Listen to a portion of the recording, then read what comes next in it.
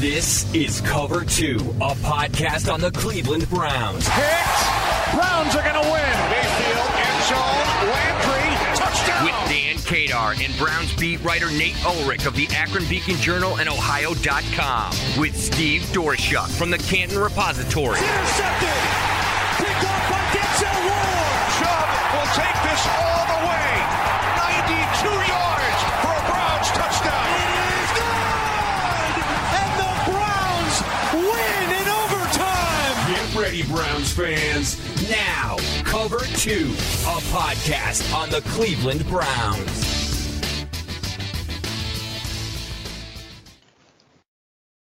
Hey there, everybody. Welcome back to the Cover 2 podcast. It's been a little while, so today on the show, we are going to catch up with Nate on his trip to Indianapolis for the NFL Scouting Combine last week. We're going to talk about the Browns' decision to put the franchise tag on tight end David Njoku. And we're going to talk about some potential other roster moves that could happen before NFL free agency starts on March 16th. Before we get going with the podcast, don't forget we are brought to you by USA Today Sports Plus. It's a new app from our friends over at USA Today. It's a new look at sports coverage and some different takes, different ideas. They have some really good people over there. Josina Anderson, Tyler Dragon, several others. It's cool. It's new. It's USA Today Sports Plus, so please check it out. It's in the Apple Store and the Google Play Store. Nate, we haven't talked in a while, and that's on me. It's been super busy with my regular work stuff, so let's catch up on some Browns news, starting with David Njoku. The team placed a franchise tag on him this week. We're recording this, by the way, Tuesday morning, or late morning-ish. The franchise tag for tight end is about $10.9 million for next season. The Browns still have Austin Hooper and Harrison Bryant, the young player, kind of, he's still third in that listing, and I tend to think he should get more of an opportunity. What do you make of this decision to put the franchise tag on Njoku? Well, Dan, they just think that David Njoku's best football is yet to come, and we've been saying that forever with David Njoku. He has 5 NFL seasons under his belt. So it sounds strange kind of when you think about it to say like, hey, this guy hasn't reached his potential yet because, you know, he's been in the league for quite a while now. But I really think that's the case with the way the Browns view him. And Andrew Berry was a big part of drafting him in 2017, trading up into the first round and picking him 29th overall. And Andrew Berry was the chief talent evaluator of the Browns at the time. Sashi Brown was the one whose names were attached to the picks, but Andrew Berry was the top player personnel talent evaluator, and therefore had a lot of say in, you know, the way the Browns attacked the draft. And, you know, there are many examples from that 2017 class of guys that Andrew Berry has pursued. And I just think that, you know, he has, you know, a tremendous amount of belief in David Njoku, and that he thinks that David Njoku has ascended and thinks that David Njoku will continue to, you know, basically progress toward a Pro Bowl level given more opportunities. So I think that's what this is all about. And, you know, kind of one thing, it's old now, but one thing I really learned at the Combine was David Njoku was going to be tagged, whether it was franchise or transition tag. I didn't know for sure, but I felt really strongly from what I've been told that he was going to be tagged if they didn't reach that multi-year contract extension that the Browns and his agent, Malki Kawa, have been working on for months and months, you know, going back to the summer. And David Njoku said that he would instruct Kawa to reach that long-term extension with the Browns. Haven't done it yet, but now this gives him more time with the franchise tag. The way it works is in a collective bargaining agreement. The Browns now have a new deadline of July 15th to reach that contract extension with Njoku. They don't get it done by then, 4 p.m. July 15th. Then Njoku may only sign that 1-year franchise tag with the Browns. He would play on that for, as you said, nearly $11 million. And then after the final game of the 2022 regular season, he would then be eligible again to sign a contract extension with the Browns if the two sides can get something worked out. So I think that's what they want to do. The hope is there. Njoku said he wants to spend the rest of his career here. He's had quite the change of heart. I mean, at one point in the summer of 2020, his former agent, Drew Rosenhaus, had publicized the fact that they had requested a trade from the Browns. And,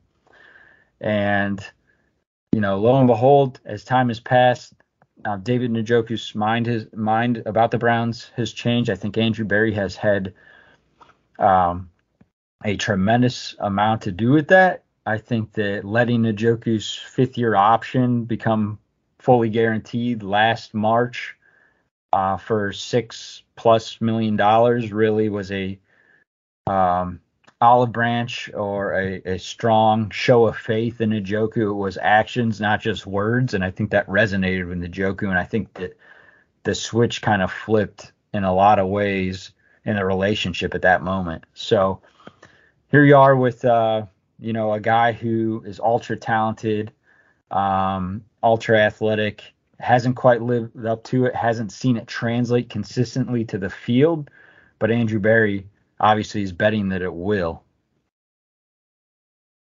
I got to tell you, Nate, that's a tough bet to make. I think. I mean, David Njoku, like you said, ultra talented, but at the same time, wildly inconsistent is what I would also call him, because, there are games where he just doesn't seem to be there. Now, I applaud him because last season it really looked like he made an effort to get better as a blocker, and he did. But as a pass catcher, last season, he only caught 4 passes in a game twice.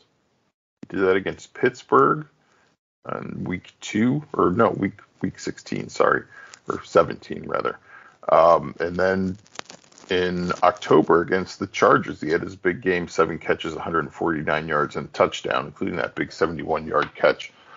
But there are games where he has no catches against the Packers. He has 1 catch against the Cardinals, 1 catch against the Bengals and the Patriots, and and looking at 2020, it's the same thing. He didn't play the whole season. By the way, he's had injury stuff, but he had 1, 2, 3, 4, 5, 6, 7 games of a catch or less in 2020, and he's playing with the same coaching staff, the same offensive philosophy, and the same quarterback as the whole time. I kind of fail to see why the Browns would want him at such a high price. I know the franchise tag for tight ends is low. They're only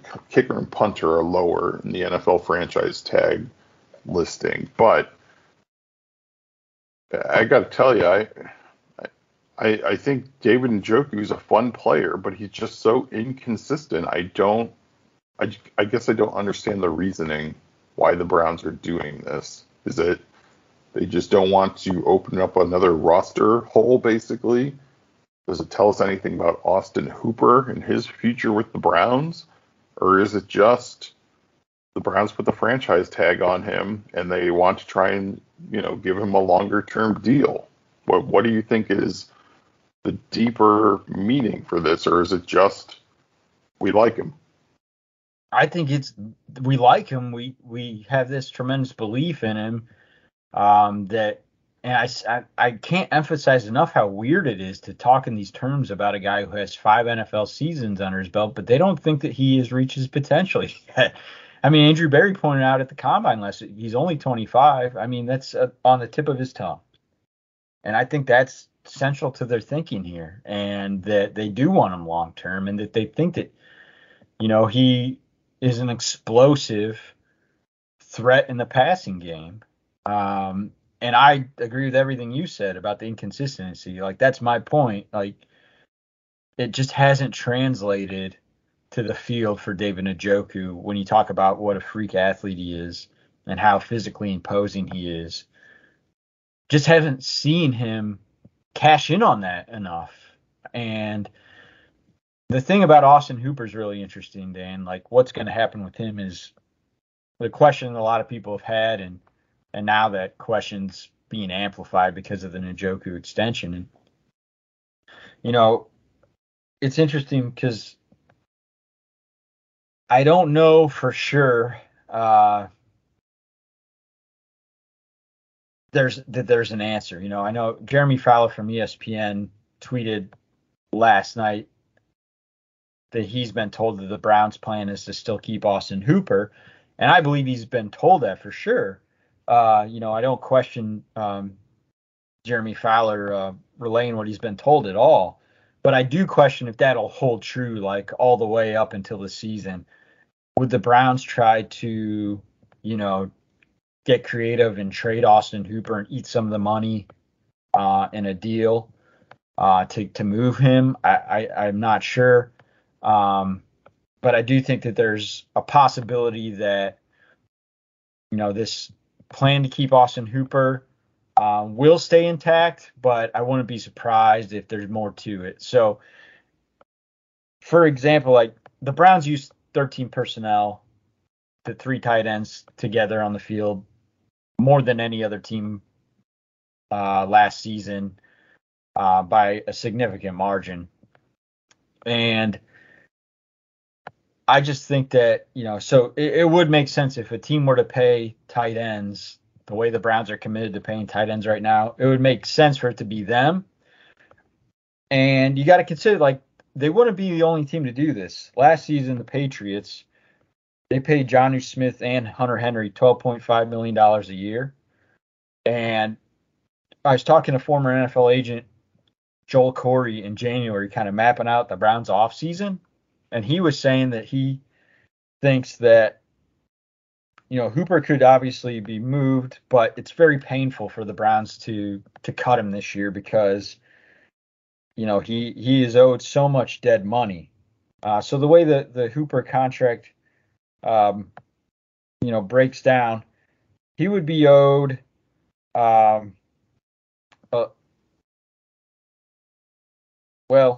let's just say the dead cap hit. The Browns would have a dead cap hit of $11.25 million this year if they were to cut Hooper.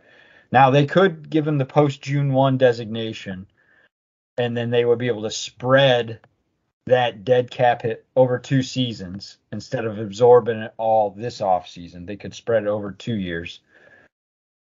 But if they were to keep him for the 2022 season, next season his dead cap hit would drop to $7.25 million.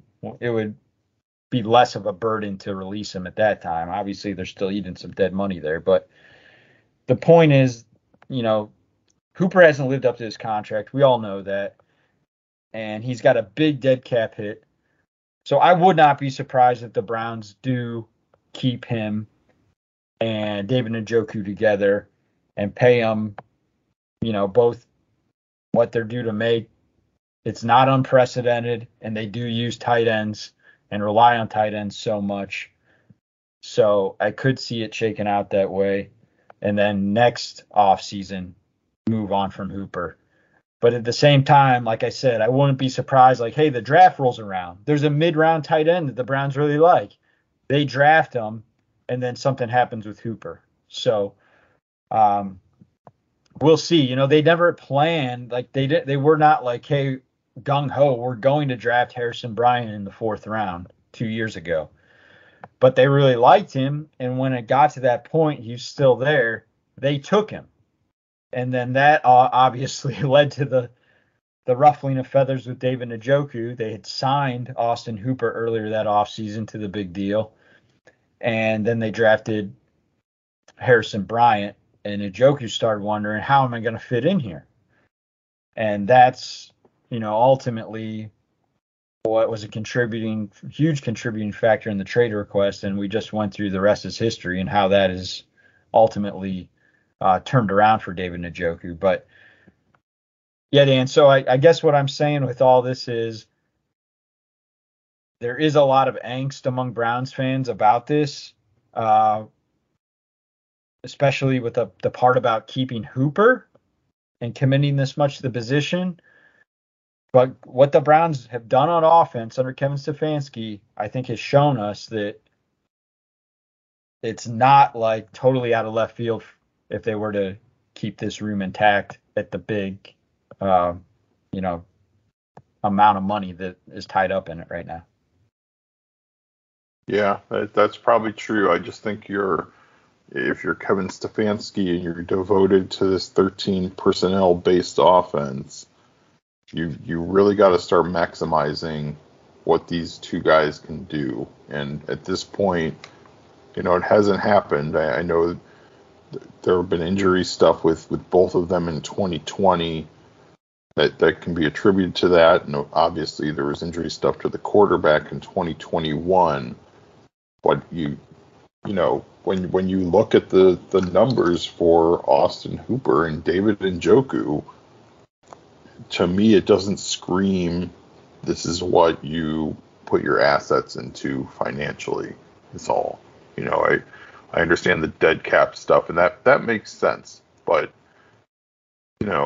neither of these guys are Travis Kelce or George Kittle or even Dalton Schultz, who the Cowboys use the franchise tag on this week.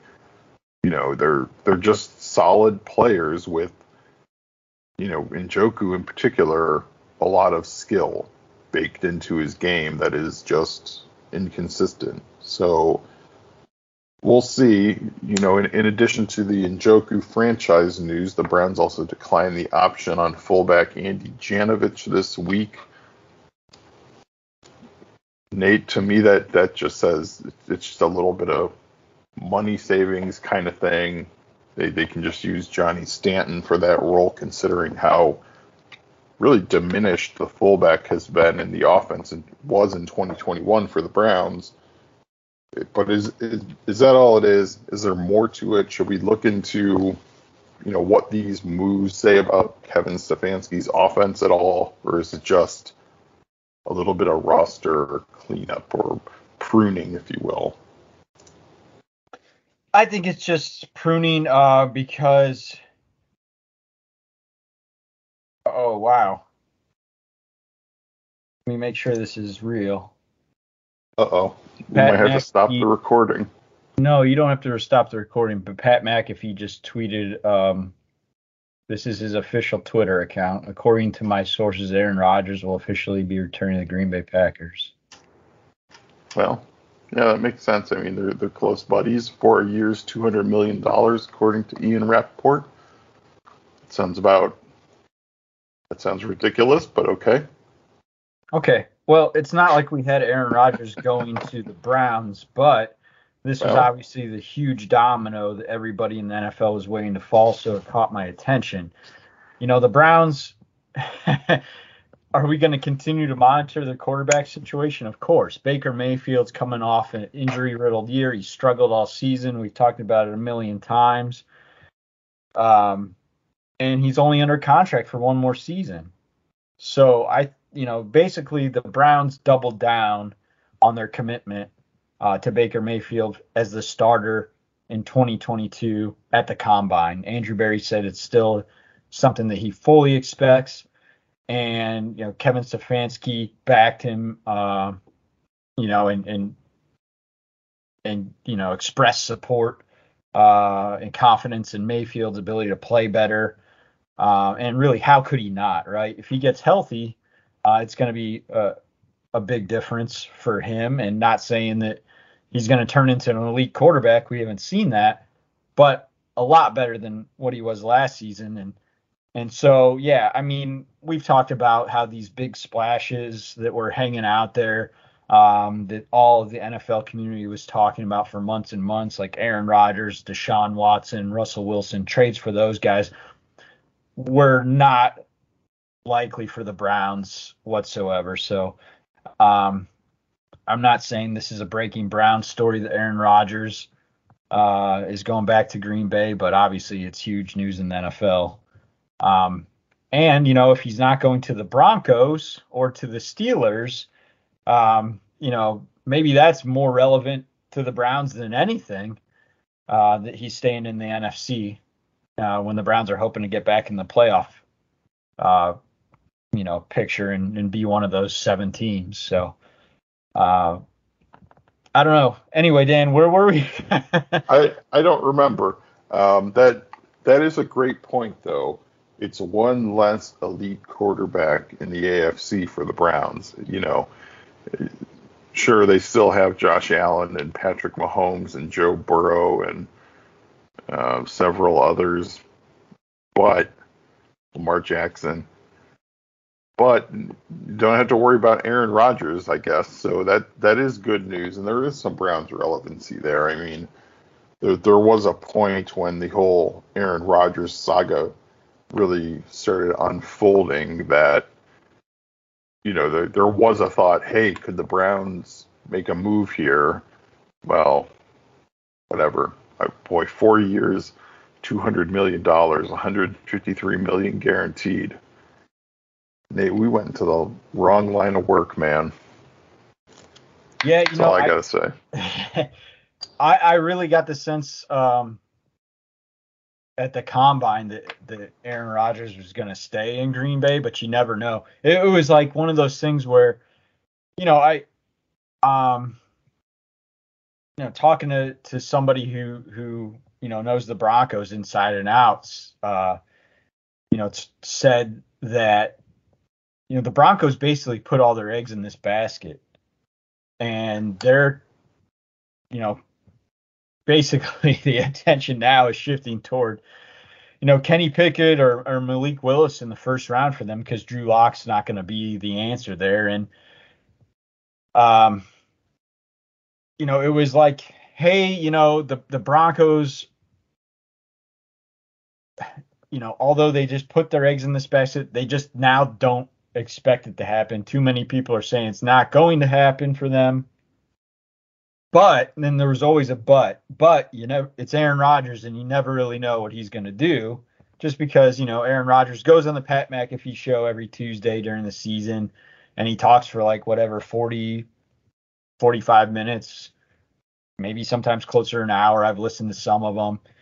And, he's kind of, he's expressing a lot of opinions about the world and the pandemic. And, he seemingly, kind of relishes trolling media and the social media age. And so it's like, what's he really thinking? What's he really going to do? And that's kind of a mystery. So there was always that but how many times can I say but in a row? I did not think he was going to leave the Packers after some of those conversations I had, and especially the one about with the person who knows the Broncos inside and out. But anyway, you were asking about something, and I totally lost track of it. Well, let's just continue with this for one more beat. Okay. So for you, in terms of Baker Mayfield, then, mm-hmm. Is it a total punt for you to even bother, as the guy who has to write all the profiles and do all the interviews and all the grinding work? Are you completely punting on getting to know more about, Kenny Pickett, Malik Willis, Desmond Ridder, etc.? Is that just a non-point for you at this juncture? No, not really a non-point, because you never know. I mean, the Browns could fall in love with one of these guys. It's, considered a less than stellar quarterback class as a whole, but I think there are going to be multiple guys who go in the first round, and, it's a never say never thing. I don't expect them to draft one at 13th overall. But that's the game of the draft, and you can never completely rule it out. I think it's more likely that they would draft a receiver or defensive end at 13. I still think receivers the strongest possibility there. But we haven't hit free agency yet, so we'll see. But I think that, the way that they've committed all this money to the tight end room, we know they've got money tied up in guards. We know they got money tied up in running backs. I think it points to them thinking like, hey, we had Odell Beckham Jr. on the books last year. We don't have that on the books now. We're not going to have Jarvis Landry at the same number this year, and probably not going to have Jarvis Landry at all this coming season. We can talk about that more later, Dan. But there's money being freed up. A lot of money has been allocated to the wide receivers the past couple of seasons with Odell Beckham Jr. and Jarvis Landry, and it's not going to be the case. So I think that they're thinking we're going to have one of our starting receivers on a rookie contract. That's what allows you to pay 2 tight ends. Also, the fact that you're going to have Baker Mayfield at $18.858 million a year, and not a big. I mean, this is all relatively speaking, but Baker Mayfield's guaranteed salary next year on the 5th-year option is not a lot of money for a starting quarterback in the NFL. So, I mean, some of these guys, the best guys are getting, twice that or more. Like now we know Aaron Rodgers is signed up for. So, that's why I think that they think that, if the plan to keep Austin Hooper stays intact and they don't move him or anything like that, I think it's because just the way that the rosters change with the receiver, how much they rely on tight ends, but also with the receivers who are big money guys aren't going to be there, and you're going to have one on a rookie contract, whether that's first or second round, but I lean 13th overall for receiver is the position I would bet that they would take first. At least right now, and we'll see. Free agency, that changes the picture. I still think that they'll double dip, just like they did in 2020 with tackles. They signed Jack Conklin, blockbuster move to get their starting right tackle. Then they went back in the draft 10th overall, and they picked their starting left tackle in Jedrick Wills Jr. I think that's the way they're going to treat wide receiver. I think we're going to get a big name wide receiver signed in free agency, and that they're going to draft a guy 13th overall. But yes, you still have to have an eye on quarterback, because, if they don't sign Teddy Bridgewater or Marcus Mariota or, Jameis Winston or Mitchell Trubisky, or, trade for a Gardner Minshew, I'm just, the competition tier of quarterbacks, right? I'm not going with the upgrade tier. I'm not talking about the upgrade tier right now. I'm talking about the competition for Baker tier, the more viable fallback option than Case Keenum, a younger, more upside option than Case Keenum. If you don't dip into that tier before the draft via free agency or a deal, because Minshew's not a free agent, and I haven't even talked about him a lot, but there is some thought that he could be traded. If you don't do that, then I think that your quote unquote competition for Mayfield, or your better contingency plan for Mayfield, should the 2022 season not go well for him, I think that's probably going to come from the draft. Yeah, and you're right. I mean, it could be a double dip thing, like they've done at previous positions. But another thing that happened Tuesday was the Buccaneers put the franchise tag on Chris Godwin, so that knocks off one potential big free agent wide receiver. Devontae Adams probably going back to the Packers. That knocks another one. Mike Williams of the Chargers, Allen Robinson, most recently of the Bears, Odell Beckham. So that's one checked off as a no, obviously. Michael Gallup of the Cowboys, coming off an ACL injury that he had late in the season. So who knows how many games he'll play next season. Antonio Brown, yikes. Juju Smith-Schuster, I don't know. Christian Kirk of the Cardinals, DJ Chark of the Jaguars, I think. Yeah. So, once you get past Mike Williams, who is kind of like a big possession guy, and Allen Robinson, who is a little older, and that kind of thing, man. That's tough. I don't know. It's I think that to me does scream more about 13 being used on wide receiver, even though, look, I've made the point, and I think it's still a valid one, that pass rusher is a more important position, and the draft has a lot of really good ones, but maybe they're so good the Browns are now at a position at 13, and they should be in position for a guy like, one of the Ohio State guys, Chris Olave or Garrett Wilson or Treylon Burks of Arkansas, or Drake London of USC, one of those kind of guys at number 13. But Nate, after a week at the combine, did anybody catch your eye? Just either listening to them or doing their interview sessions or talking to people behind the scenes, or I don't want to get into like a talk about their on-field numbers, because who really cares? But at the combine, did any of these kind of players really stick out to you as a, yeah, this guy seems legit kind of way?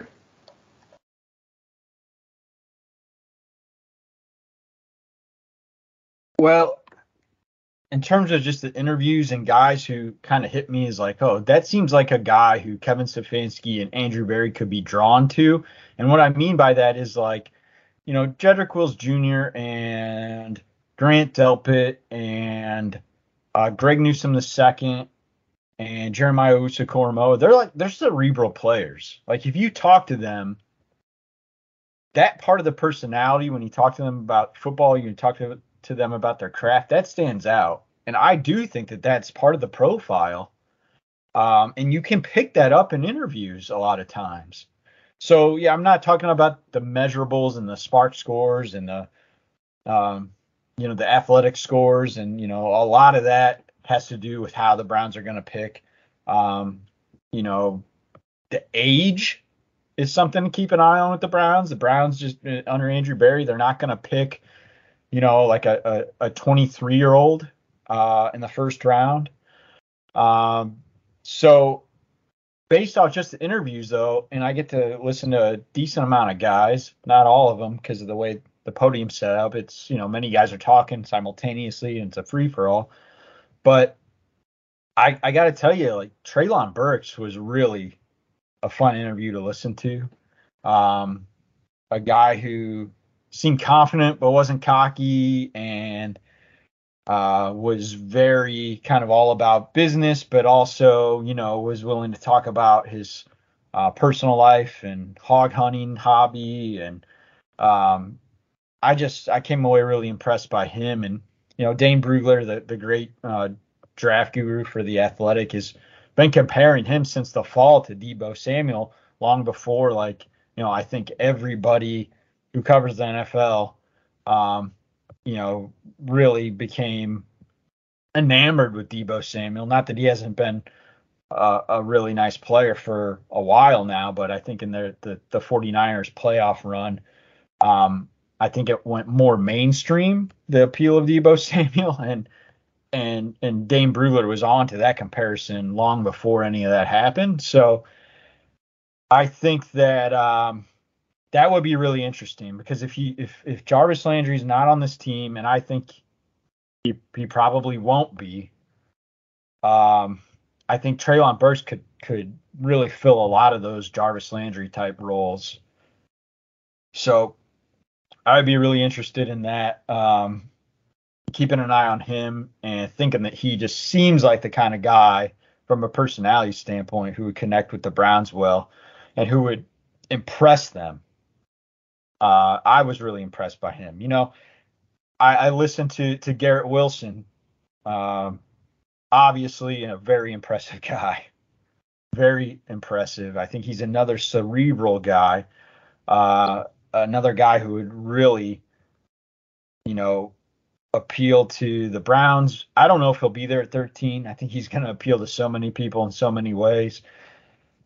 But yeah, I think he checks those boxes you're looking for in terms of really everything but the interview from my end of it.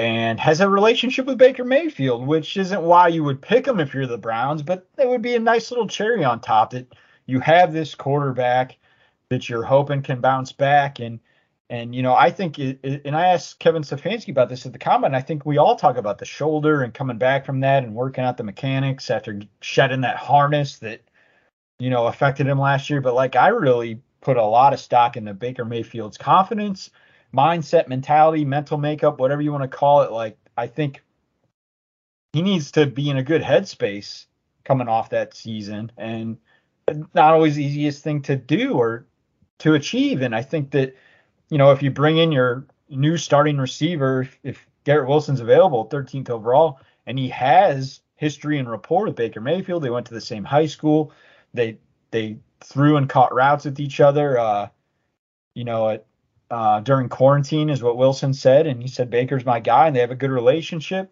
I think that can't hurt Baker Mayfield as he tries to overcome, all those ghosts and exercise all those demons from 2021. So, well, the other thing with Wilson real quick is that, we don't do a lot of locker room speculation on our podcast. You don't do it in your reporting because it's just a little irresponsible. But seemingly the thing I kept hearing, whether listening to other people on the radio or whatever, talking heads, national beat writers, is that Baker Mayfield kind of lost the wide receiver room. And, Odell Beckham, for whatever reason, those two just stopped getting along, and then it just kind of seeped into the rest of the wide receiver room. We didn't hear from Jarvis Landry for a really long time, so it led to speculation, about does he also dislike Baker Mayfield?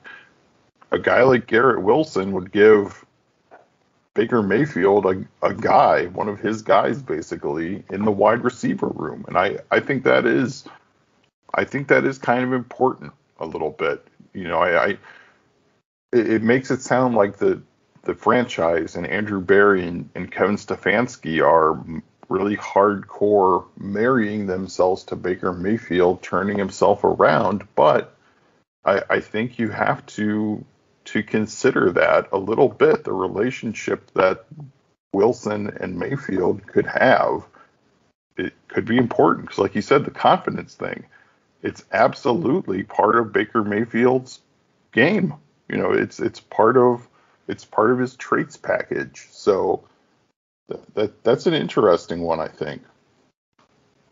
Yeah, and I don't want to say that's why you would pick him, because it's not. Because you don't know Baker Mayfield's going to be your quarterback beyond the 2022 season. So this is a guy you obviously plan to have a minimum of 5 years in your first round pick. But like I said, a nice little bonus if it works out that way. And I think, probably a bigger bonus for Baker than anybody. Yes. Hey, guys on the defensive side who stood out to me real quick in listening to interviews, David Njoku, the Michigan edge rusher. Mm-hmm. He's got a fascinating story, and he's got a pretty cool personality, and he's the definition of raw, but just tremendous upside and potential, and seems like a Browns guy from that perspective. It's almost like the David Njoku story all over again, just a freak athlete who you're going to bet on these athletic traits and the size and speed. But he's fascinating because he was born in Nigeria, but moved to Scotland and grew up really in Scotland, Aberdeen, and then came over to the United States, I think when he was 15, and went to a boarding school in New Jersey. And he had never played football. He played sports, but never played football. And he saw at this high school that he went to, a guy a year ahead of him, a grade ahead of him, pick up football like as a newcomer to the sport, and then all of a sudden get a bunch of college offers. And that was Odafe Owe, who we now know is, a standout for the Baltimore Ravens. Wreaked havoc against the Browns last year as a rookie coming off the edge. He did. So I was just fascinated by that story. Ajaba saw Owe kind of get this attention, and he was like, hey, I can do that. I'm a great athlete too. And so from there, he decided that he was going to play football. Now, the fascinating thing about this is, even before he played football, before he even practiced, Rutgers found out from his high school coach, and I think the other one was Massachusetts, found out, it might have been Maryland, whatever, Rutgers for sure, and another school found out that he was going to play, and they started recruiting him and had him in on visits even before he played, even before he practiced a down of football. And I just because they knew what kind of athlete he was, and that they were going to want him, even though he didn't know how to play the game, didn't know the rules. Like, I mean, it's nuts.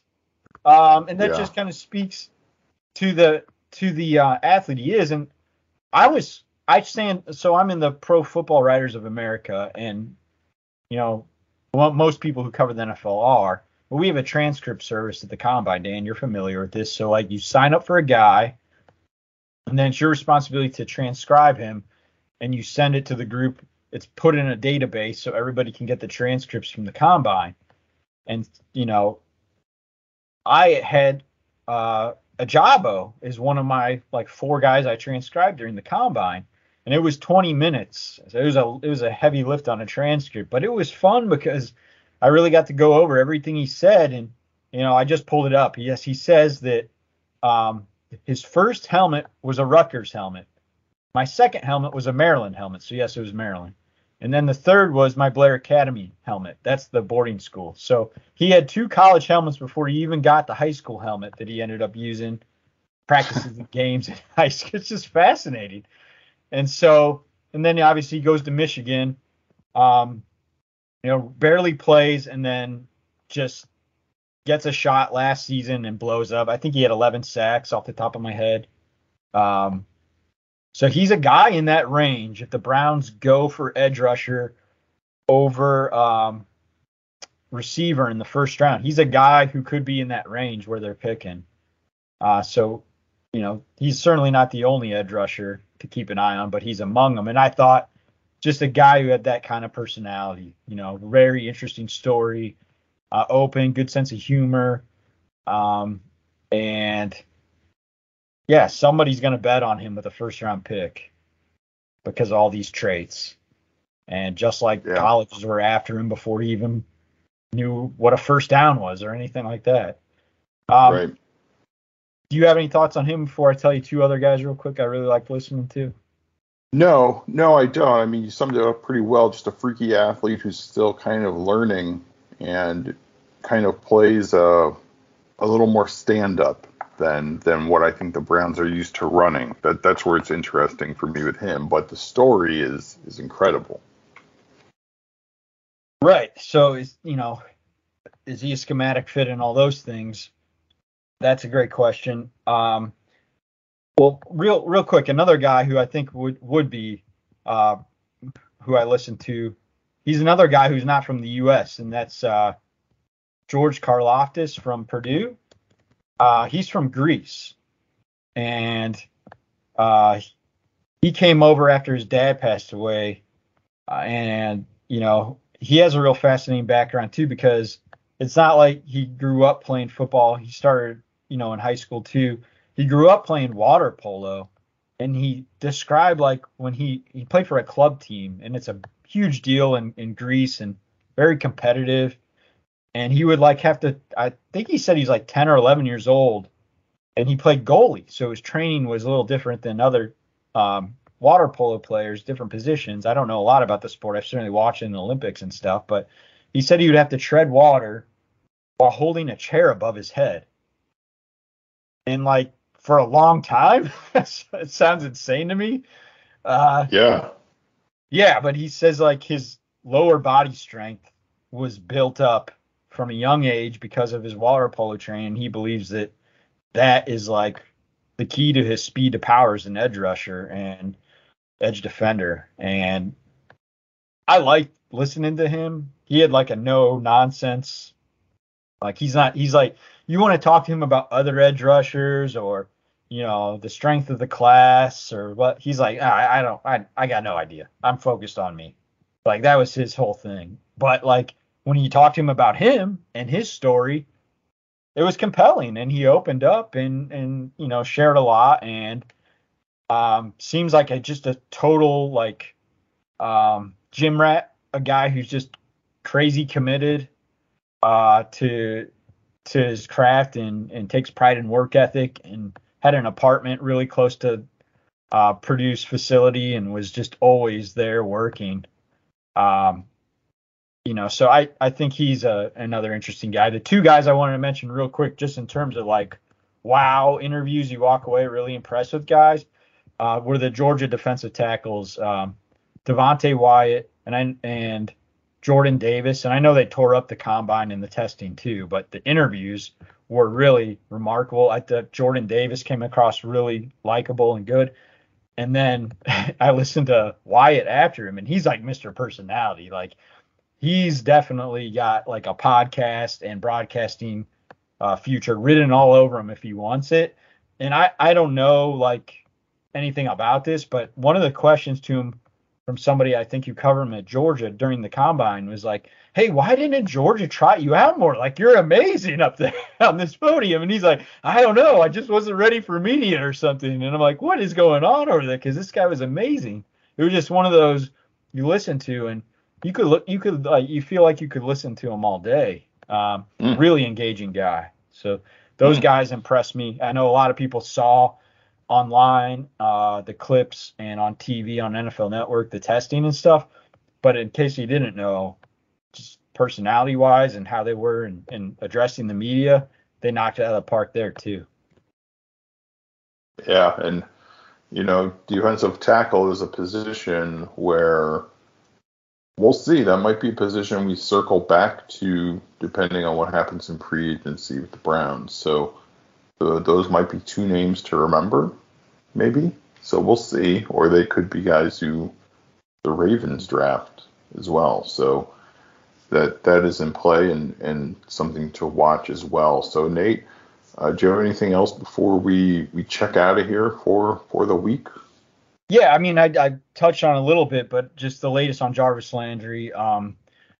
What I know is, his camp and the Browns, Andrew Berry and their contract guy, Chris Cooper, had that meeting set up at the combine, and now we're kind of in wait and see mode. I still think what I've always kind of thought here since like the end of the season, if you read some of the stuff I wrote, it was like, hey, if this is Jarvis Landry's last home game, this is what his teammates will remember him for. Like, I was really bracing for this being then Jarvis Landry's tenure with the Browns. I'm still leaning that way. Could he agree to a restructure? Yes, but I think that I would be surprised by that based on, what I've heard behind the scenes and what he put out there for everyone to see on February 22nd on Twitter saying, that he put everything, in all caps, everything into this. He gave everything, and played hurt and played significantly hurt last season. The fact that he's told the Browns he wants to be back and the ball's in their court, it doesn't strike me as a guy who's willing to take a significant pay cut to stay here, even though he wants to be here. I think he wants to be here and paid well the way he believes he should be paid. And that would be the final year of his contract, which I don't think the Browns, are going to sign up for. They would want him at a reduced cap number because it's a little over $16 million. And unlike Austin Hooper, it would not hurt the Browns very much at all to cut Jarvis Landry from a cap standpoint. They would only have $1.5 million in dead cap, which that's why this lines up to be such a logical move for them if they can't get him to agree to restructure. So I thought really since toward the end of the season that it was likely Jarvis would leave. I still think that it is likely. And so we'll probably have some resolution on that, this week, I would think, if not next week. And, Jadeveon Clowney, I've checked in. I think there's like kind of a wait and see from his camp right now as to what he wants to do. Late last season, he said he was open to coming back to the Browns after the finale against Cincinnati on January 9th. He said he liked it. He had a lot of fun. Obviously, being healthy had a lot to do with it, but he did like defensive line coach Chris Kiffin, who's going to be back with the Browns after leaving for like a month earlier in the offseason for a job at Ole Miss. He's going to be back. He liked playing with Myles Garrett. He liked, a lot of things about the way he was treated in the organization. He said that he would tell other free agents to come to Cleveland. He does not like cold weather. That is true. That is not just some kind of joke that Myles Garrett made up. Like, I've talked to people in Clowney's life, 2 people in Clowney's life, his high school coach, who's known him forever, and a guy who he trains with now, who's like his performance coach in the off season. And they both brought up, like, unsolicited, how he does not like cold weather, and in fact, how he really had to kind of come to grips with that before he signed last season with the Browns. Like, I just do not want to go to a cold weather city. But then enough things about the Browns were appealing to him. Then there are more pros than cons in his mind, even though the weather is a big con, and he put a lot of stock in it. So, like, it really is a thing with him. So he came here once. He ended up liking it despite the weather. So we'll see if he comes back. But I think we could be waiting a while for him. I'm not 100% sure. But it's one of those things. It's like you just look at his history, Dan. Like, even last year, he signed with the Browns, but it wasn't until April, like more than a month after free agency had started. And the year before that, when he rejected the Browns' courtship, he didn't sign with the Titans until September. Early September, like right before the start of the season. So this is a guy who does not have a history of signing as a free agent, before hitting the open market or even like early in the free agency signing period. Right? We know it starts on March 16th at 4 p.m. officially opens, and teams can negotiate with the free agents of other franchises March 14th. There's that 2-day window from the 14th to 16th before the deals can actually be signed. I just don't, based on everything I heard in the conversations I had, I don't think Clowney's going to be done like right away. It's not his history, and it's not the vibe I'm getting right now. Other than that, Dearness Johnson, he's become a big enough name among Browns fans to mention here. I expect the Browns to tender him as a restricted free agent before that 4 p.m. March 16th deadline. The question is what level tender he'll get. Will they put a second-round tender on him, or will they put the low tender on him? I think I'm going to lean low for now. But, there's a chance they could go the other way and put the second round on him. But I'm hearing kind of the sense is that they might be leaning the low round tender, or he was undrafted, so whatever, the low level tenders, I guess what you would call it. Yeah, right. Well, that's interesting. And like Nate said, free agency starts on March 16th. So we'll have obviously a better sense on the direction of the Browns at that point. Nate, this was fun.